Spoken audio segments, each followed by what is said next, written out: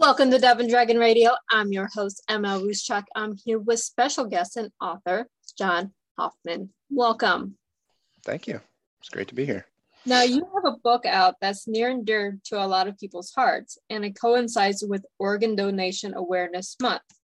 So, well, I know why you wrote the book, but why don't you tell the listeners why?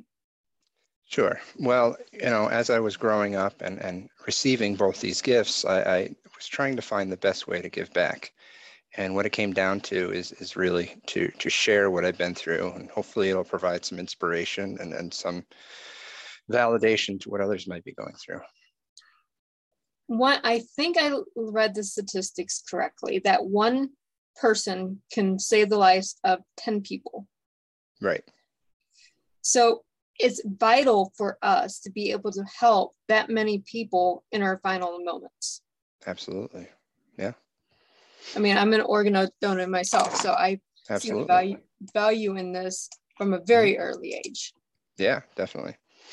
But for it to affect someone like yourself being a recipient, that goes beyond anything that we can do.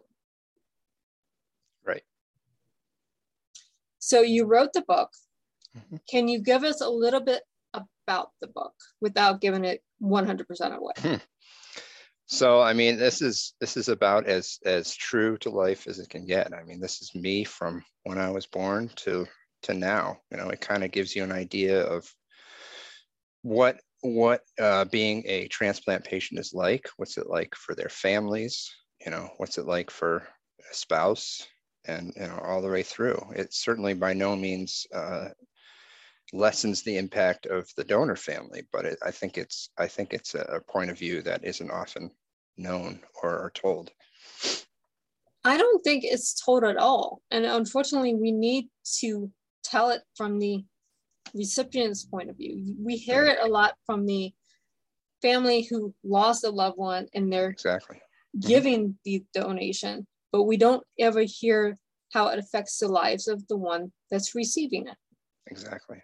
And that's kind of what I was trying to shed a light on. I think you did it very well. Thank you. I appreciate it.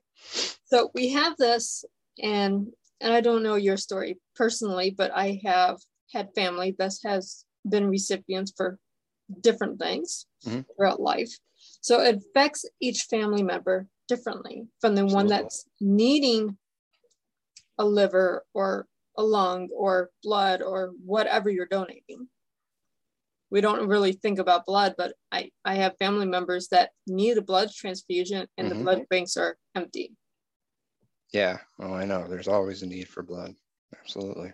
So, I mean, that's a big one. That's one that we don't have to wait to pass on to get. Correct.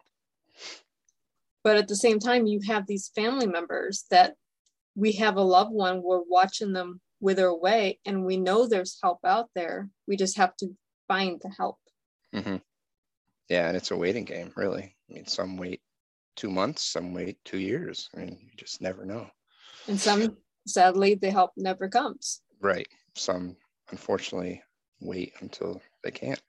That happened with my grandfather. He was waiting for a liver transplant. Unfortunately, his time ran out before he got one. It does happen. We see the good, we see the bad, we see the ugly. We see everything. And the doctors are stuck in the middle sometimes. It's absolutely true. Yeah, they can only work with what they have. Exactly. So when is exactly Organ Donation Awareness Month? It was actually April 1st, April 30th. That was National Organ Donation Awareness Month. And, there are different weeks. I mean, there was a National Pediatric Transplant Week where, you give special awareness to kids that have received transplants like me. Now, do you speak about the importance of donation or being a recipient or things like this? That's what my ultimate goal is.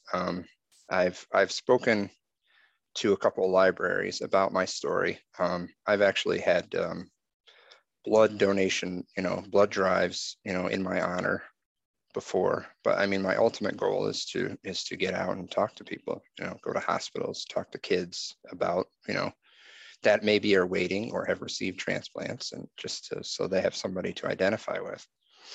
I've done some podcasts with fellow recipients as well. Well, it's always good to get the message out there. One, we have to tell to the patients, there is hope. It does get better. Now, now I've heard good and bad from depending on the circumstance of being a recipient of the after care. Mm-hmm. Right.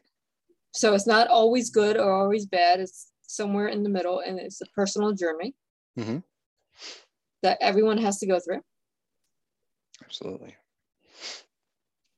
So what message do you want to tell our listeners? Well, I mean, first and foremost, I want to honor the donors that gave their lives. In my case, gave their lives, and you know, the most important thing is that their gifts are being honored and valued and treasured. And you know, I've been able to live my life and you know, be with my family and things like that. But you know, also it's not always easy. You know, and there are days where you wonder, you know, why this person died and you didn't. You know, there's times where you question your morality, but the best thing is just to keep going. Survivor's guilt. We hear about Absolutely. this a lot. I mean, we as people hear more about survivor's guilt during times of chaos, PTSD in our military, or survivors with a mass shooting or whatever you know, but we don't often associate it with recipients of organs.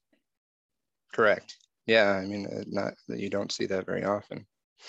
I mean, it's something that we do need to talk about, because survivor's guilt is survivor's guilt. It doesn't matter what the traumatic experience is. Absolutely. It's still there. I agree. So in your case, you started when you were a child, and you had how many transplants since infancy to now? 2. I've had 2. Okay. So the first one was at a very young age. Yep, 13 months. And the next one was when I was 17, 1999. And a typical organ in your case lasts how long? Well, with today's advancements, it is supposed to last the rest of my life. Unfortunately, when I had my first transplant, it was experimental. So there are a lot of things they didn't know. Okay, so we're going back to the 80s, 90s, roughly. Correct. 81, yep. Oh, well, I hit that right on the head. Hey, you did. 81 and 99. So yeah. So it takes a lot going back and forth. And we've seen a lot of growth, a lot of expansion, and a lot of technology coming up. And in some cases, we're now 3D printing organs. I know, it's incredible. It's amazing. So, and you're taking partial organs and things like that. Yeah, it's amazing. It's amazing where technology and science has gotten us to, but we are still in the infancy of the technology-based organs. So we still need our traditional organs. Correct. Yep. Now that you have the first book out, are you thinking about doing another? I have not considered that. No, not at this time. That was a lot of my material. I mean, we'll see how the years go. Well, it doesn't have to be a nonfiction. True. You could, as an author, you're able to make a fictional story, and sometimes with this younger generation. It's very true. A fictional story going through what you went through as an actual person hits a lot more home to someone going through it. Yeah, I hadn't even considered that, but yeah, that's certainly something I could do. See, I'm all sorts of information. Yeah. That's great. And then with your speaking, if you reach out to the actual hospitals, that's the avenue to go. I wouldn't send you to like Speaker Hub or something like this, because those are more corporate events. However, for hospitals, you want to reach out to the hospital administration systems. Okay. I'm actually, this week, I'm actually recording a presentation for, it's basically the National Gastroenterology Nurses. You know, they have a yearly conference. I'm actually going to speak at that. So that's kind of in my wheelhouse. So I was really fortunate to be able to do that. Awesome. I mean, I hear about this all the time with the nurses. My cousin's a nurse, so I hear about this conference or that conference. Yeah, definitely. There's a lot of conferences for doctors and nurses. Yes, there is. All the I'm time. pretty sure you can find a conference going on every week. That's probably true in some part of the country or the world, for that matter. Yeah, just about depending on what it is and where it's at and who's able to attend. But at the same time, we need to be able to pair up our recipients to our donors. We need to get our patients that are on the waiting list that hope. Mm-hmm. Absolutely. Sorry, I'm like not sure of how to say that we need this more than saying we need it and really get it home. Yes, well, that's absolutely true. It's very hard to quantify, but we know it's always a goal. There will never be enough organs. There'll never be enough blood. You know, it'll always be something we're chasing after to try it and get awareness. Is very, very true. There's something that we always need. Mm-hmm. It doesn't matter if it's a heart valve. It doesn't matter if it's heart, lung, kidney, whatever it is. Some of these you can do as a living person and donate. Mm-hmm. Some of them you cannot. Exactly. If you're able to go do it, if you're able to. But at the same time, you have to want to do it, not just be made to do it. Right. Yeah, it's not something you can force someone to make a decision about. It's definitely a personal decision. Yes. And it's something that you have to think about. What am I doing with my life? As a person, can I give something back to another human? Mm-hmm. And then we have to get past the stigmas. Oh, they need a transplant. I've heard this so many times. They need a transplant because they did something negative to their own body. That is not always the case. No, it's not. There are cases like that. Yeah, there certainly are. Absolutely. And usually if that's the case, they're on the bottom of the list, not on the top of the list. Usually, unless you're a celebrity. Yeah. But at the same time, we need the ones that are on the top of the list actually to be able to get what they need. Mm-hmm. And there's oodles of tests that are run before a recipient such as yourself are able to get it. You have to make sure the blood type matches. You have to make sure, I think there's 17 points that have to match up.